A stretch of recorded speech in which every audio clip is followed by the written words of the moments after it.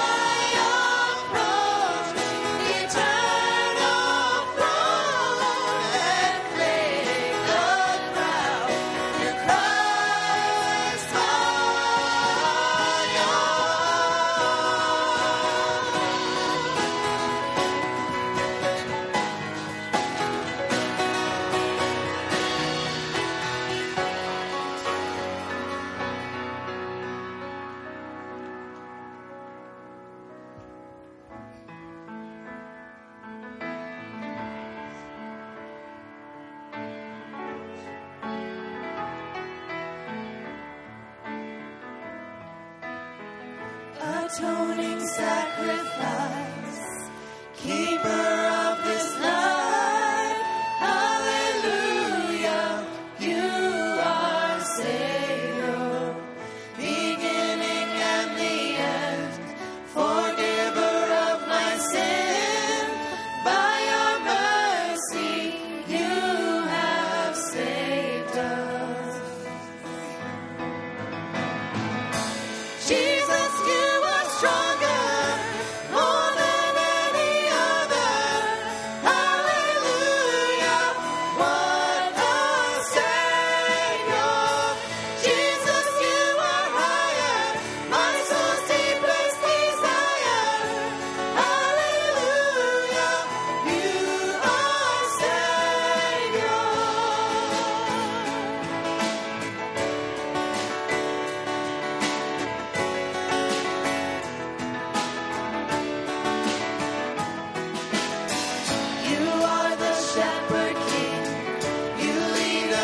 still waters.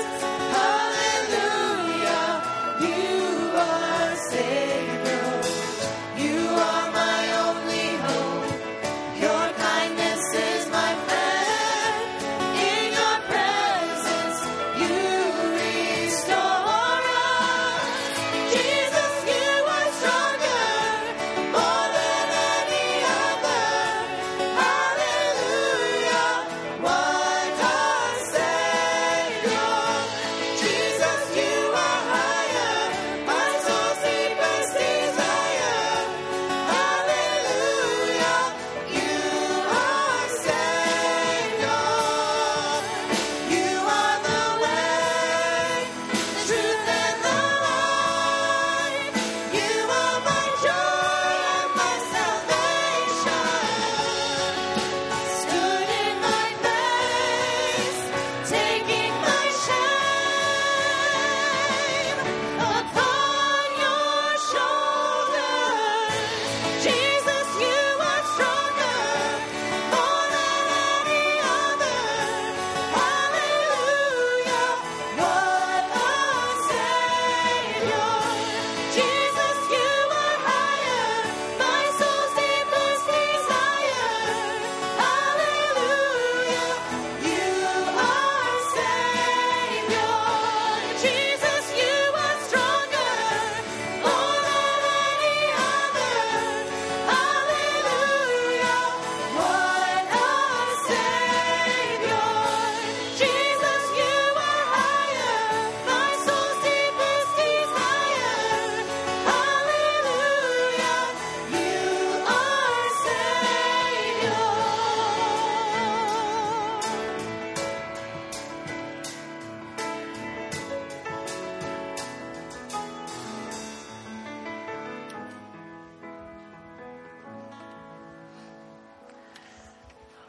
Father, it is such a joy to come together and to sing your praises. We are so grateful for all that you've done for us. Thank you for being here with us in worship today. And we pray that our worship will bring glory to you and will draw us closer to you and to each other. And this is our prayer through Christ Jesus. Amen. Share a word of greeting with others who are here in worship today.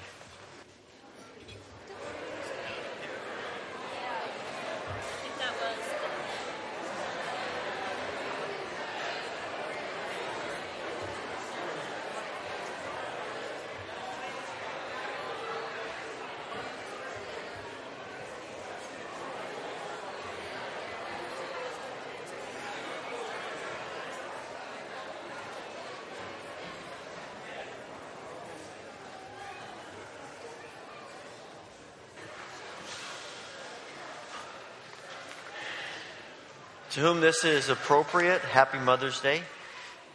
And I hope that you have a great day. It's beautiful outside. We're getting to, I think someone said the other day, we just sort of skipped spring.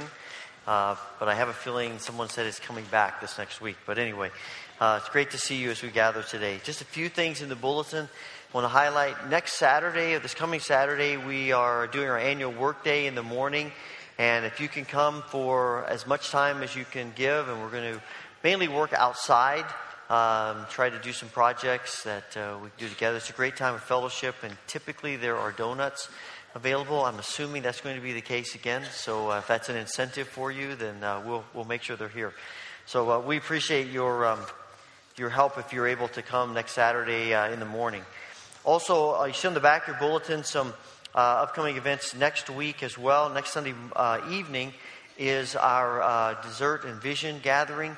And this is a time where we come together and we're going to hear a few stories about some things that have happened in the church this past year. Talk about where we're headed this year. And one of the things that we have incorporated over the last few years is dividing up into small groups and just talking about who we are as a church and how we see God leading us forward and ideas that you have. And these are all really important to us, and so we hope you'll come. It doesn't matter if you're a member of the church or not, or how long you've attended. We'd love for you to be a part of this meeting. And so next Sunday evening at 5, and we'll have some dessert there, and we will come together and talk about the church. Next Sunday morning is the time to elect our leaders for the year and also to approve our budget. And both of those are on the table in the back. If you haven't picked up one yet, there is a budget overview back there and also a booklet with pictures and a little description of everyone who's on the ballot this year. I encourage you to take that. Be in prayer this week, and then next Sunday we will go through the process of those elections. And one more thing that's not in the bulletin. Right after the service this morning, I would invite you to go over to the office area in the flat roof building next door, the C building, and we're going to have just a real brief dedication of the remodeled office space. If you haven't had a chance to go over there yet, I'll give you a chance to look through things and to see what's happening. We're very excited about the upgrade and all the things that we've gotten out of that, and there's some great things about that. And so we want to involve you in that. So just 5-7 minutes or so, and between service and Sunday school, and we invite you to come over for a brief dedication following this service. We're going to ask the ushers to come and assist us now in the giving of our tithes and offerings.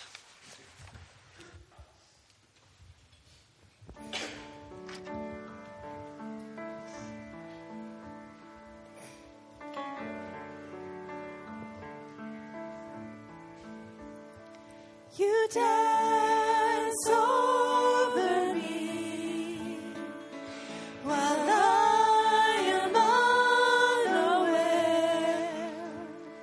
You sing all around, but I never hear the sound. Lord, I'm amazed by you. Lord, I'm amazed by you. Lord, I'm amazed by you. How you love me. You paint the morning sky with miracles in mind. My hope will always stand. You hold me in your hands. Lord, I'm amazed by you. Lord, I'm amazed by you. Lord, I'm amazed by you. How you love me.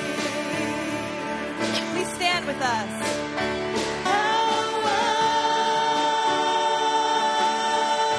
wide, how deep,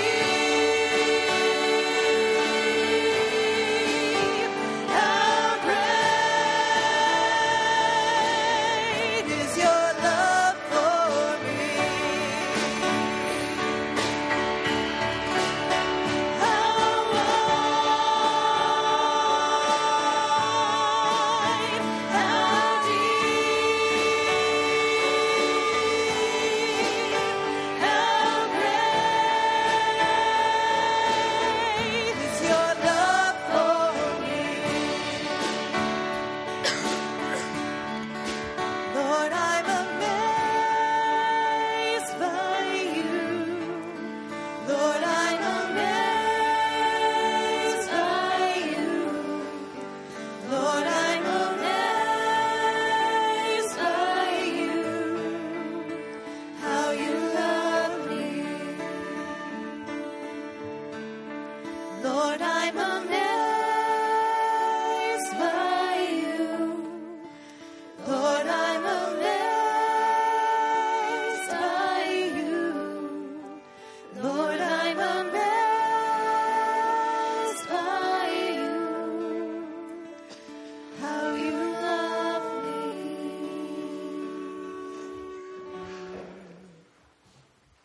Please be seated.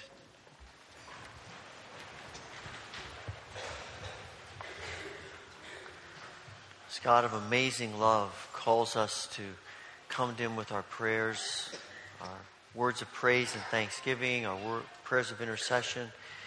As we pray together this morning, if you'd like to come use the altar rail as a place where you offer your prayers, please join me.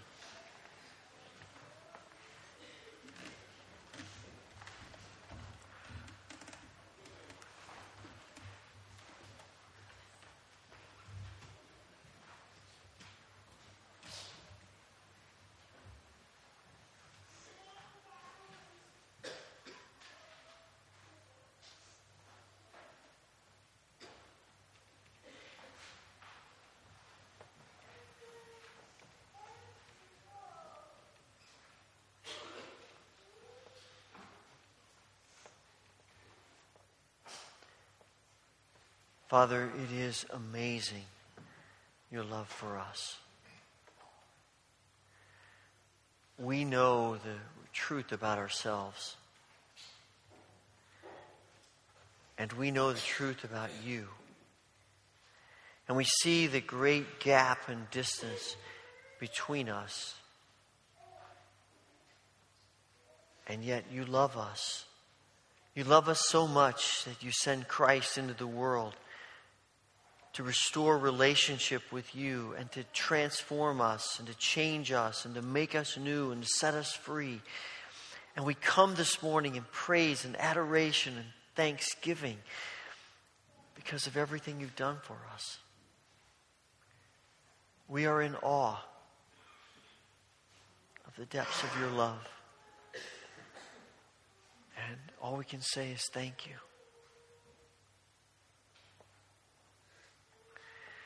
Father, in your love, you've called us to bring to you the burdens, the cares, the concerns of our hearts. This morning we come and we thank you for the gift of family. And we recognize that families look different. And families have varying degrees of success. And yet this morning we want to give you thanks for the people who have nurtured us and cared for us and loved us. Father, we know that no family is perfect, so we pray that you would help us. Help us to be parents who love our children and lead our children to Christ in all that we do, and help us to be children who love our parents in the spirit of Christ's love in all that we do. We pray that you would bless all of our family connections, that we would know your grace and your mercy, that we would be people who love and forgive, who show kindness and mercy, who respect and honor each other, and who want nothing more than what is best for each other. Father, we also pray for the needs of our congregation. We pray for those who are grieving today, and we think especially of Judy Maley and Carol Castor and their families, death of their fathers this week. We pray that you would comfort them and you would help them in their grief and loss. And for others who are grieving, we pray, Father, that you would pour out your Spirit upon them. For some, this day is not so much a day of celebration as a day of grief and remembering the pain. We pray for your healing grace. Father, we pray for all who are struggling with health concerns.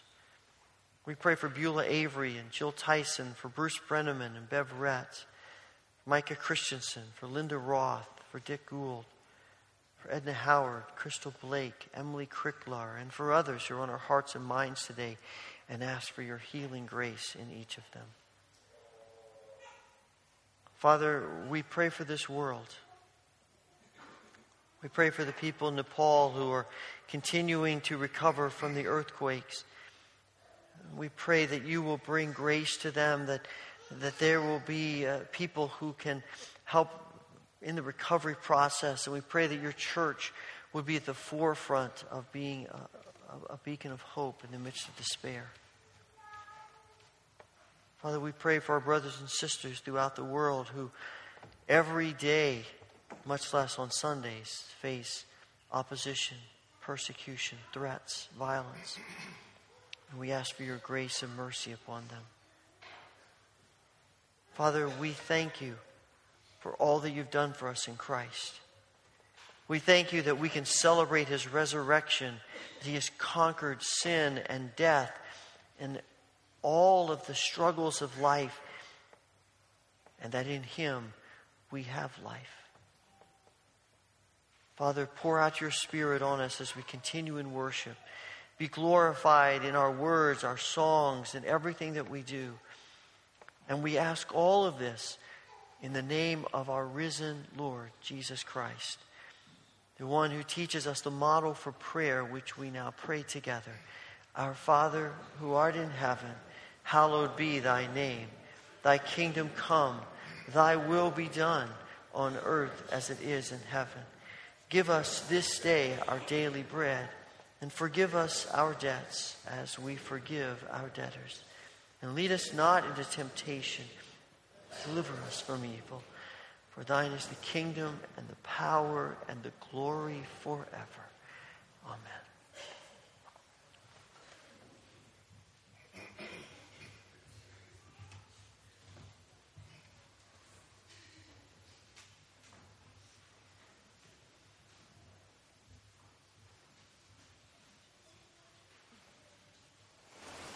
After this, Jesus appeared once more to his disciples at Lake Tiberias. This is how it happened.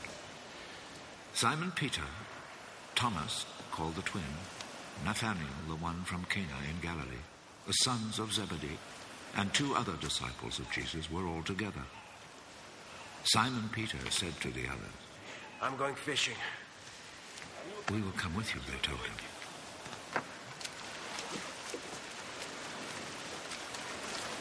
So they went out in a boat, but all that night they did not catch a thing.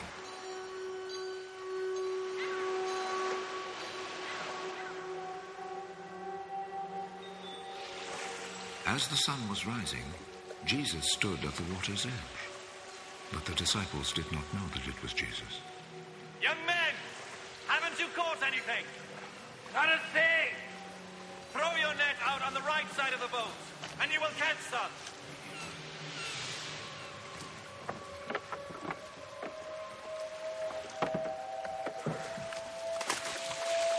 So they threw the net out and could not pull it back in because they had caught so many fish.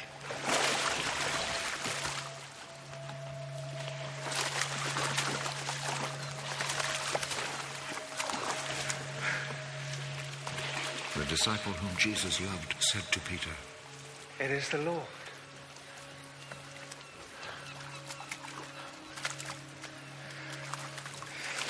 When Peter heard that it was the Lord, he wrapped his outer garment around him, for he had taken his clothes off, and jumped into the water.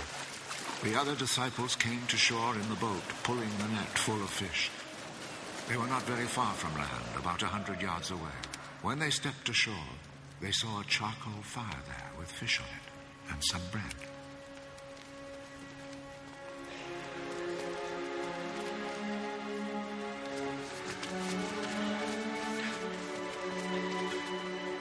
Bring some of the fish you've just caught.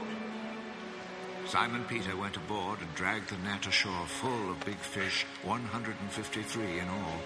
Even though there were so many, still the net did not tear. Come and eat. None of the disciples dared ask him, Who are you? Because they knew it was the Lord. So Jesus went over, took the bread, and gave it to them. He did the same with the fish. This, then, was the 3rd time Jesus appeared to his disciples after he was raised from death. After they had eaten, Jesus said to Simon Peter, Simon, son of John, do you love me more than these others do?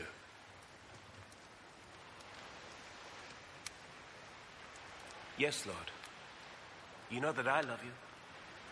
Take care of my lambs.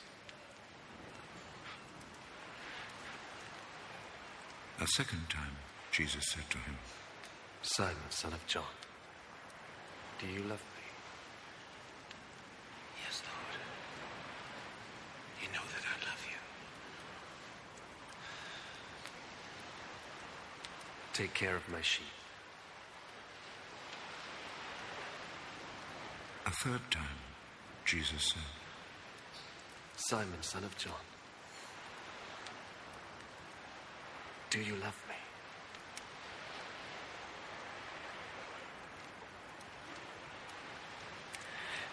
Peter became sad because Jesus asked him the 3rd time, Do you love me? And so he said to him, Lord,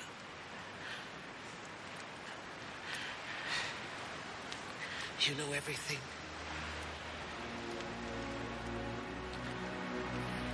You know that I love you.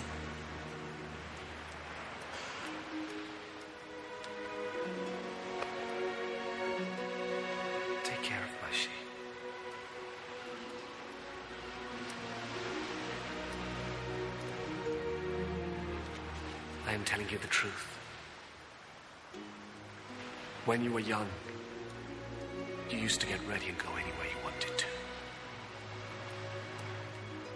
But when you are old, you will stretch out your hands, and someone else will tie you up and take you where you don't want to go. In saying this, Jesus was indicating the way in which Peter would die and bring glory to God. Then Jesus said to him, Follow me. Peter turned round and saw behind him that other disciple whom Jesus loved, the one who had lain close to Jesus at the meal and had asked, Lord, who is going to betray you? When Peter saw him, he asked, Lord, what about this man?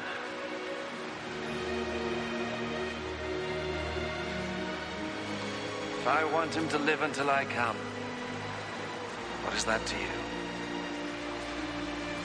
Follow me. So a report spread among the followers of Jesus that this disciple would not die. But Jesus did not say he would not die.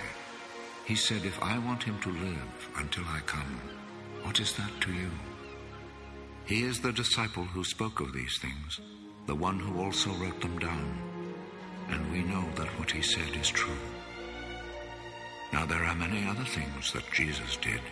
If they were all written down one by one, I suppose that the whole world could not hold the books that would be written.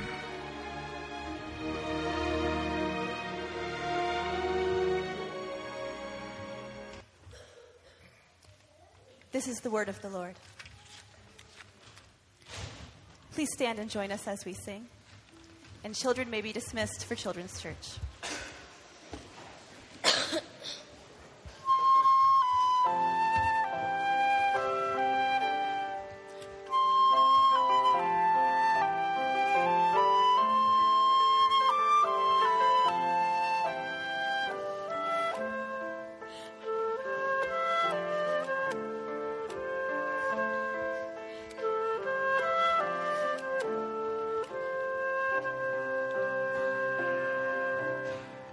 Before the throne of God above, I have a strong and perfect plea, a great high priest whose name is love, whoever lives and pleads for me. My name is graven on his hands, my name is written on his heart.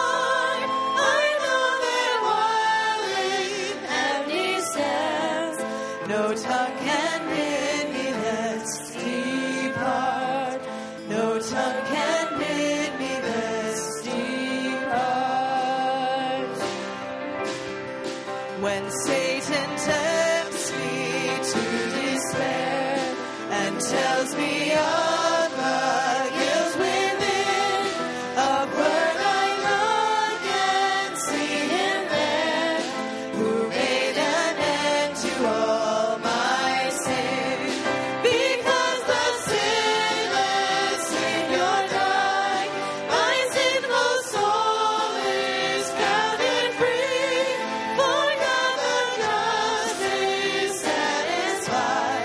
To look on him and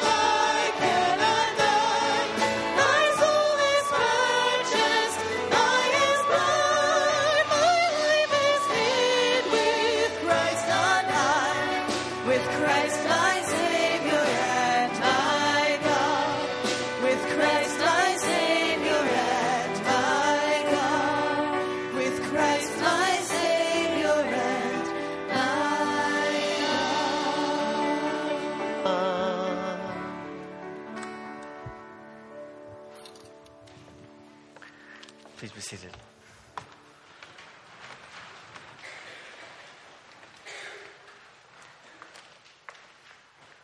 Can you turn on these lights?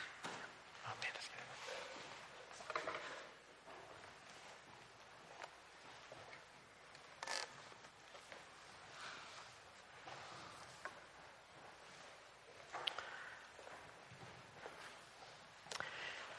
good. It may not come as a shock to you, but none of us are perfect.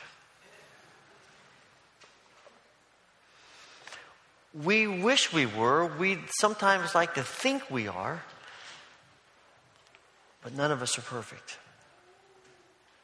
The truth is, every one of us lives with the struggle of failure and sin, and subsequently, guilt.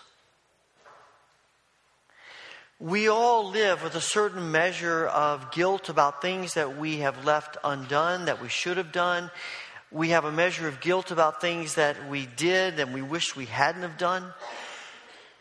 It is the human condition to struggle with sin and failure and guilt.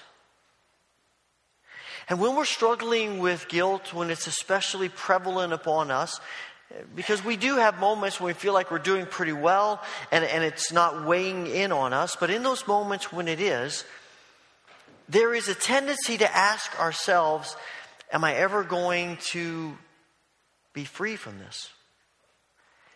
And the deeper question, what is God going to do about this? I've failed so many times. I've struggled with this sin so long. I'm still wrestling with this over and over again. At what point is God going to say, you know what, that's enough. I'm done. Maybe that's not something you struggle with, but I think most of us do. And as I read this account of Peter's life, I think he's struggling with it. I like the way this video dramatizes the beginning of this scene. You can sense that Peter is feeling a weight on him. They've been waiting for Jesus to come. They've seen him twice on the Sunday night of his resurrection and a week later. And now it seems that some time has passed. They're in Galilee. They're waiting for him. And something in the back of Peter's mind may be wondering, maybe Jesus isn't coming because of what I did to him. I mean, when Jesus needs Peter the most, he denies him. You know the feeling of someone turning on you? Someone you thought was a friend? Someone you counted on, and they fail you? Imagine if they said in a moment, I don't even know who they are. I have nothing to do with that person. I wouldn't have anything to do with them if you paid me money. I could care less about them. And this is what Peter does to Jesus. And the agony and the weight and the guilt of all of that is weighing on him. And he's wondering, what's going to happen? And yet in this scene, Jesus appears. And Jesus, in essence, says to Peter, I haven't given up on you. I'm not going to give up on you. I never give up on anyone. But we do need to deal with what has happened. Now, our response to our guilt typically takes on one of two avenues. On one hand, we have a tendency to be so overwhelmed with guilt that we just berate ourselves continually. We just won't let it go. It doesn't matter how many times we've prayed about it. It doesn't matter how many times we've tried to confess it. We just can't let go of it. And the mantra of our lives is, if only, if only, if only, if only, if only. And we just beat ourselves up. Or we take the other route, which is basically to say, let's just not talk about it. Let's just not think about it. If I just keep busy, then I don't have to worry about it anymore. I think that's I think Peter, you see both in Peter. I think there is this deep sense of remorse. You kind of got an image of that as he's sitting there on the beach and then finally says, I'm going to go fishing.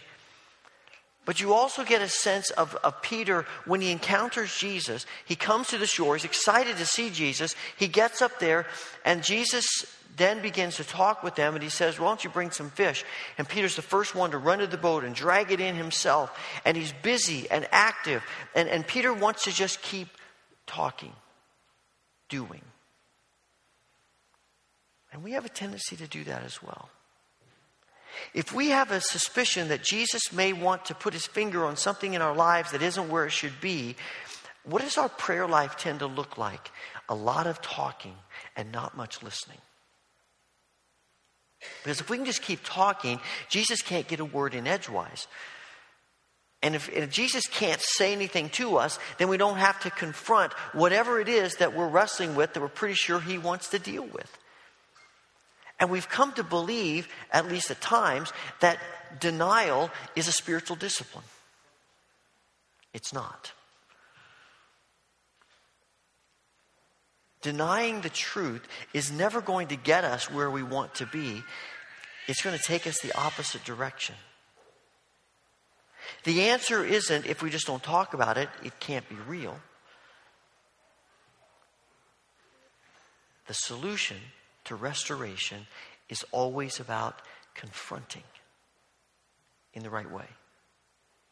And that's what Jesus does with Peter. And Jesus confronts Peter subtly and directly, overtly. If you read back in John chapter 18, you find the story of Peter denying Jesus.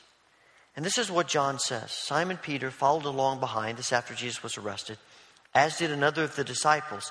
That other disciple was acquainted with the high priest, so he was allowed to enter the courtyard with Jesus. Peter stood outside the gate. Then the other disciple spoke to the woman watching at the gate, and she let Peter in. And the woman asked Peter, aren't you one of Jesus' disciples? No, he said, I'm not. The guards and the household servants were standing around a charcoal fire, for they had made because it was cold. And Peter stood there with them, warming himself. And meanwhile, as Simon Peter was standing by the fire, they asked him again, aren't you one of his disciples? I am not, he said. But one of the household servants of the high priest, a relative of the man whose ear Peter had cut off, asked, didn't I see you out there in the olive grove with Jesus? And again Peter denied it, and immediately a rooster crowed. And then you see what he records in chapter 21, verse 9. And it says, when they all got onto the shore, they found breakfast waiting for them, fish cooking over a charcoal fire, and some bread. Now, the common denominator in those two accounts is that there's a word that's used only twice in all the scriptures, and it's used in those two places only, and it's the word charcoal fire. When Peter denies Jesus, there's a charcoal fire burning. When the disciples come onto the shore and Jesus has breakfast prepared for them, John makes the point to say there's a charcoal fire burning. Nothing in Scripture is coincidental. What's our most powerful memory trigger? Smell. Whenever I enter a musty smelling room, my mind is transported back to the basement Sunday school rooms of the Pilgrim Holiness Church in Mitchell, Indiana. I'm 8 years old, and I can remember that smell so distinctly. When I smell wood, freshly cut wood, my mind goes back to the sawmill where I worked in my summers in college. And it's not because I see a 2x4 lying on the ground. It's the smell of the wood that's just been cut. Odor, aroma, smells have a way of triggering memories for us. And here comes Peter with the memory of the charcoal fire just a few weeks away in his senses, and here is Jesus cooking fish over the same kind of fire. The smell of that. And you say, man, Jesus rubbing his face in it? No. Jesus is saying, Peter, we need to deal with this. This is actually an act of grace on Jesus' part. Because Peter's going to encounter charcoal fires all of his life. And every time he smells a charcoal fire, his mind is going to revert back to that scene outside the high priest's home when he denied Jesus 3 times. And Jesus wants to create a new memory trigger. And to say, look, let's confront this. Because now when you smell a charcoal fire, instead of feeling guilt, you're going to sense grace. We're going to deal with this. We're going to look at this. We're going to encounter this. I mean, this is what happens with David and Bathsheba. When the prophet Nathan comes to David and confronts him about his sin, it's not because he wants to rub David's face in it.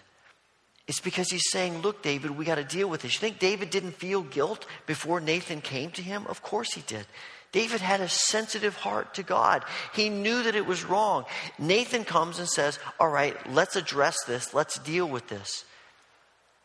So that now you have new memories. And we move on from here. But Jesus also confronts Peter overtly, directly.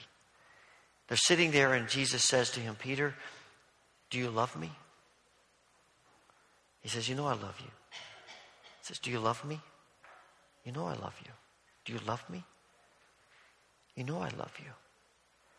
And John tells us after the 3rd time, Peter is upset that Jesus asked him the 3rd time. Now there are all kinds of theological explanations for what Jesus is doing here, and the verbs are different and things. I think it boils down to this.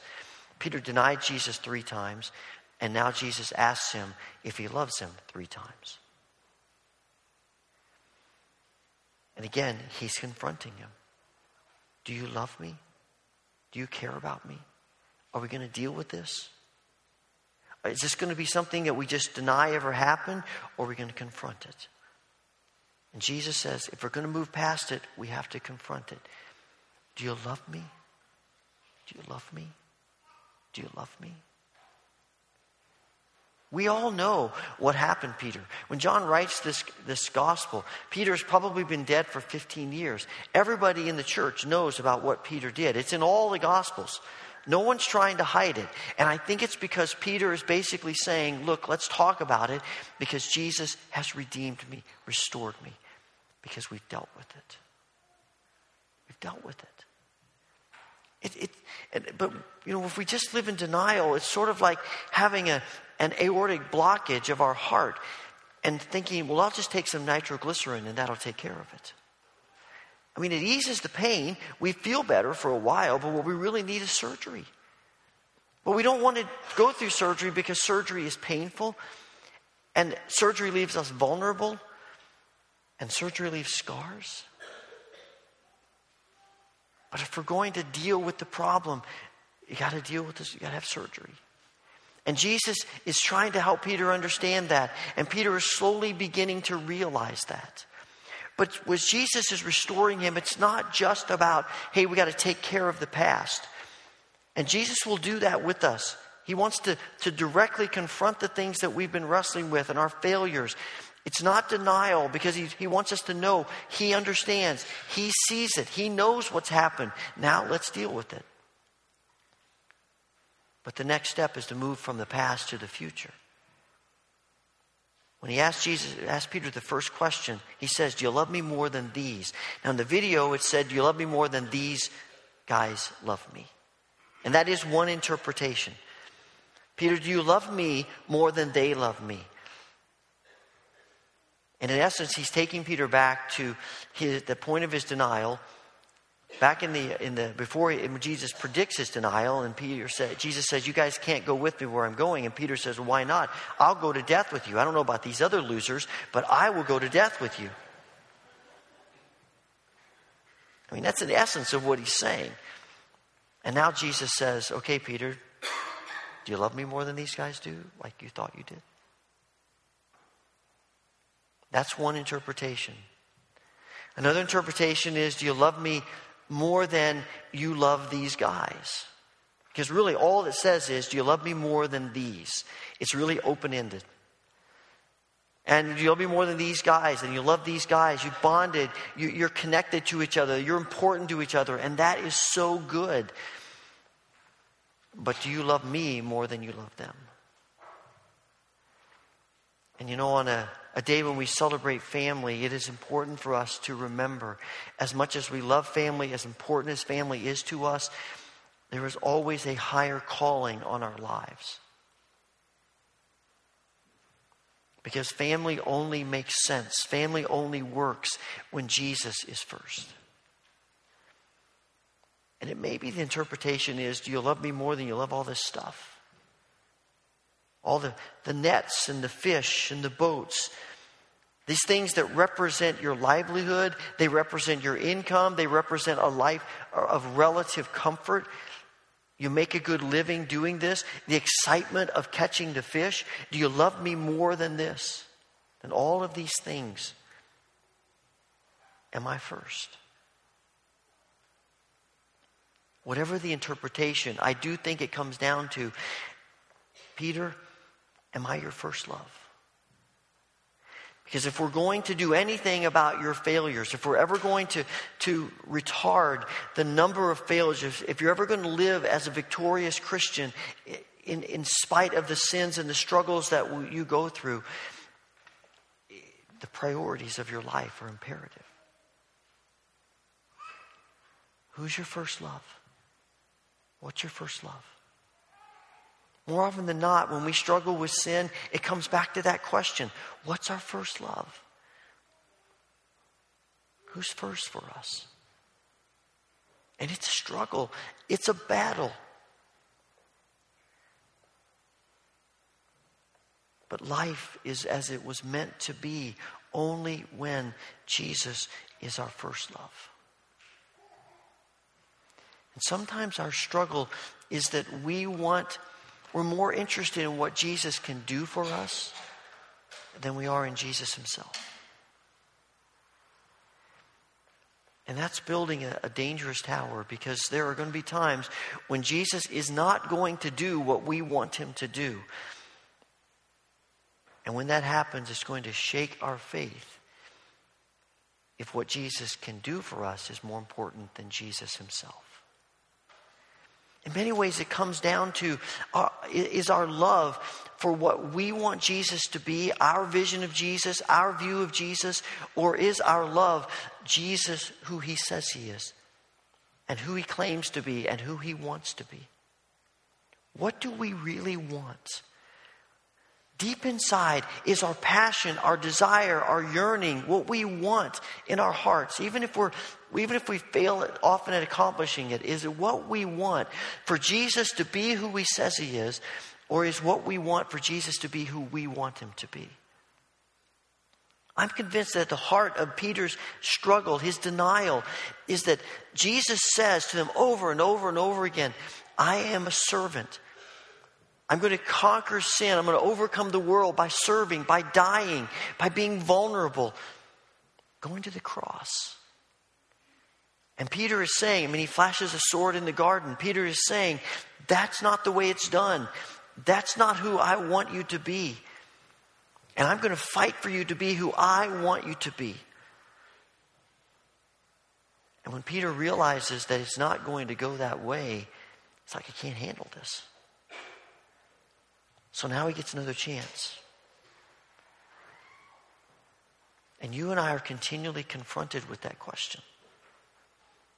Is our life going to be shaped and formed and built around our image of who we want Jesus to be,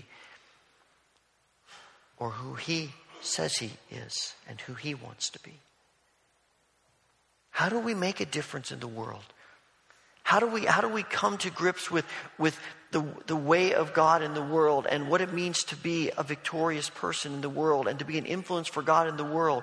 Is it about what we tend to want, which is might and power and influence and all the strategies of the world? Or is it the way of the cross, of vulnerability, even weakness?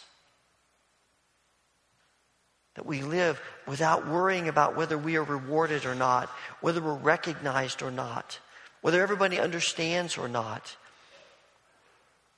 do we believe that the way to influence the world and to change the world is by defeating the world or by loving the world? And Peter is coming to grips with that. And you and I have to come to grips with that too. It is at the heart of overcoming the struggles of our lives. It's at the heart of being who God has called us to be. And it is hard. It's a battle. I mean, Jesus has some pretty harsh things to say about Peter's future. It's going to be tough. He's going to need Jesus at the center. He's going to need to surrender his passion, his desire for what he wants Jesus to be. And of course, Peter's response is our response. All right, Lord, that's hard. What about him? I mean, if I have to go through this, he has to go through it too, right? I mean, let's be fair here. If I have to struggle, then he better have to struggle. Right? I mean, we understand that. We've all wrestled with that. How come I have to deal with this and they don't? How come this is my burden and they get it easy? And Jesus doesn't really answer his question. He doesn't answer ours either. He just simply says, you let me worry about them. I've got one thing to say to you. You follow me. You follow me.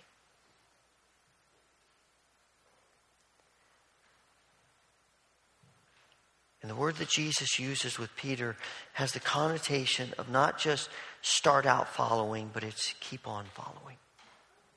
That all of life is wrapped up in following Jesus.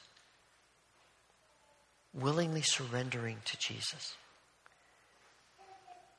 Recognizing that only as we give up ourselves, as we die to our image of what we want Jesus to be, and embrace the image of who he says he is, that life becomes what deep inside we want it to be.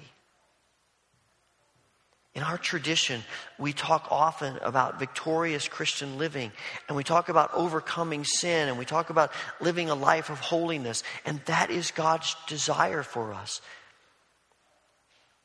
Jesus doesn't go to the cross and die and rise from the dead just so we can live mediocre lives. Just so we live our lives always just saying, well, we're going to fail all the time, so what difference does it make? No, he does that so we do live victoriously, so that we can have the power to overcome sin. But we have come to believe that happens by us being strong. And the reality is it happens by us surrendering and willingly becoming weak and vulnerable and dying to ourselves and our dreams and our passions of what we want Jesus to be. Because when we take that mindset, then the Spirit can do something with us. We're wide open, and the Spirit can fill us, and the Spirit can give us the kind of power that we need and strength that we need to be much more successful as followers of Jesus. And it's a journey. And most of our lives are going to be a few steps forward and a step or two back, and a few steps forward and a step or two back, because we're still human. We're still on the journey. But in the Spirit of Christ, the steps forward get a little further and the steps back get a little less. And it's not because of us. It's because of Christ in us. And this is what we want our church to be. This is what we want the church to be, a place where we nurture the kind of openness, the kind of sensitivity, the kind of spirit that recognizes we all struggle, we're all on the journey, and we're here for each other.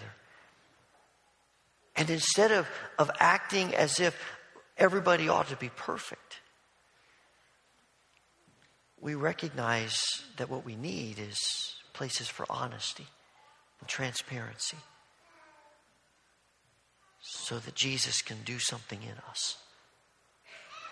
Bruce Larson was for a long time a pastor, a church in New York City and California, and I read an interview of his once, and he said, sometimes it seems as though in the church, it's a museum for people who are perfect. It's the kind of place where we come and we look at all of these saints sort of that we put in little glass cases, and we say, wow, aren't they so perfect? Aren't they so awesome? And we give the impression that that's what the church is.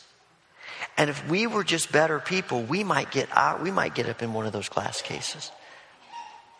But alas, we know who we all are. He says instead of a place where instead of a church that we talk about people who are sinners emeritus, we talk about a hospital where people are real and honest and needy and find help. Because the atmosphere of perfection like that, it just breeds loneliness. It breeds despair. Because we come knowing our struggles and thinking nobody else has any. And the reality is we all have them. We all struggle. And yes, some of us are further along the journey than others, and they should be an inspiration to us, but not because they're perfect, but because maybe they have understood the surrender to Christ a little bit more than we have. One of the things I love about Peter is that when you read the book of Acts, Peter has a struggle getting to what Jesus wants him to be. He is a leader in the church, and Christ gives him that mission. It's an amazing thing. Christ gives him the mission to feed the lambs and tend the sheep. And there is this sensitivity to people that Peter has. And I suspect one of the missions of Peter's life is to work with people who have struggled with denying Christ. Because he understands. But you look at Peter, and he wrestles with what it means to be a Gentile in the church. And he wants people to be Jewish first, and then they can be Christian. And the Spirit speaks to him and works with him, and he gets it. And then later on, he doesn't get it, and he falls back. And quite honestly, that's encouraging to me. Because I see Peter making progress, and then I see Peter having some struggles again. Just like you have, and just like I have. Obviously, I have no idea the things that may make you feel guilty, may make you struggle today in wherever you are with your journey with Christ. But He knows. And His dream, His desire for you is to set us free. And sometimes that's a painful process. But in the end, it's worth it. Because we are healed and restored. And we begin to understand joy and peace and grace and freedom and life. Holy Father, thank you for the grace that is ours in Jesus. Lord, in this moment, just taking a moment of silence.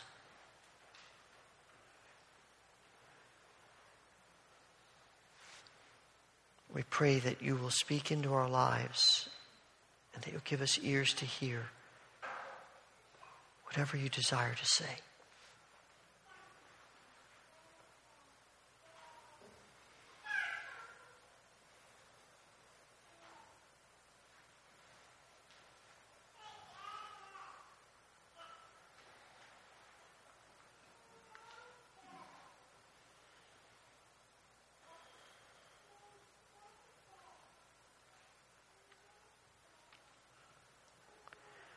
Father, we pray that you will speak grace into our hearts and minds.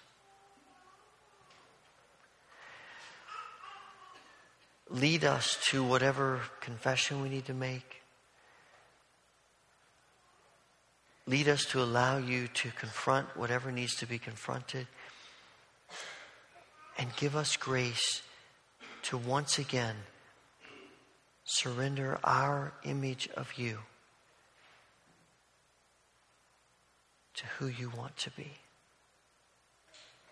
And may we have a sense of restoration and joy and freedom in your forgiveness. We pray this through Christ Jesus. Amen. As we sing the last song this morning, I'm going to ask you to stand. And if you would like to come to the altar and pray this morning, please do so. And some of us who are here will be glad to pray with you. As you sense God leading you, pray in your seat, pray here. But let Christ speak into your heart to give grace to you in your need. Please stand.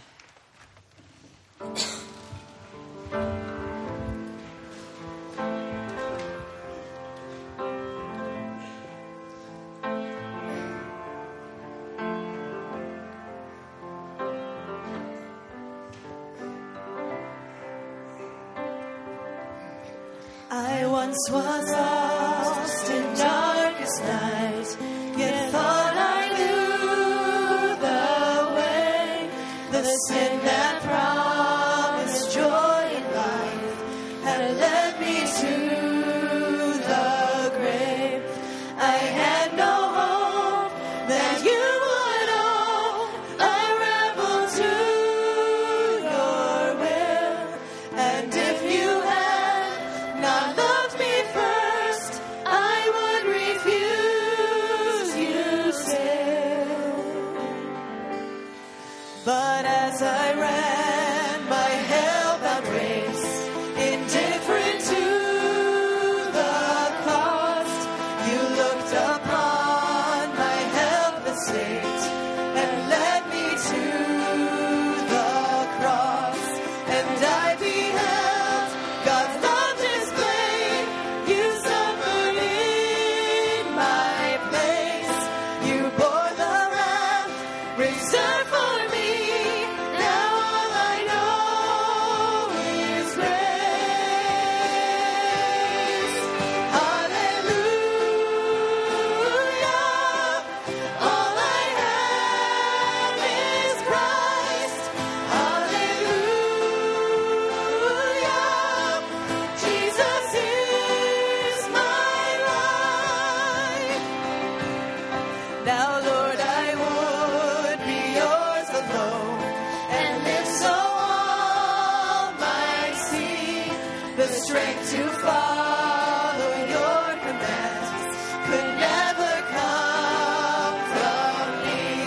Oh, Father, use my ransom life in any way you choose, and let my song forever be my only boast is you.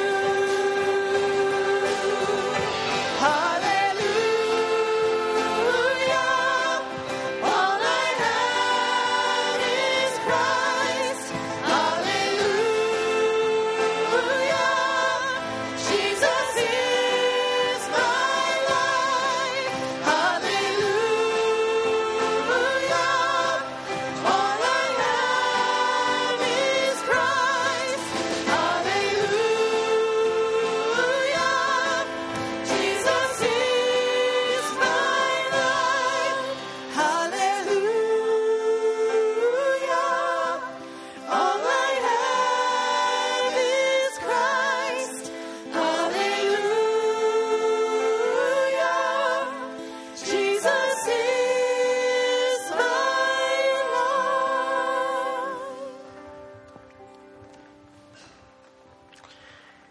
May the Lord bless you and keep you. May the Lord make his face shine upon you and be gracious unto you. May the Lord turn his face toward you and give you peace. Amen.